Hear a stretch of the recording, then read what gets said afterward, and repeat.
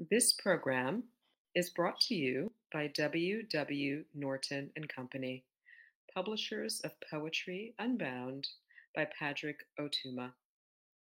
Now in paperback and featuring immersive reflections on 50 powerful poems. This is Cedar Saigo reading Struggle Itself for Diane DePrima. Just that piece of the poem you could hear, the groundswell, and written in such a way, numbered, left intact on the back of a flatbed truck, amplified, taking up space in offering out strategy with every form of art, stacking the trucks and sending them out.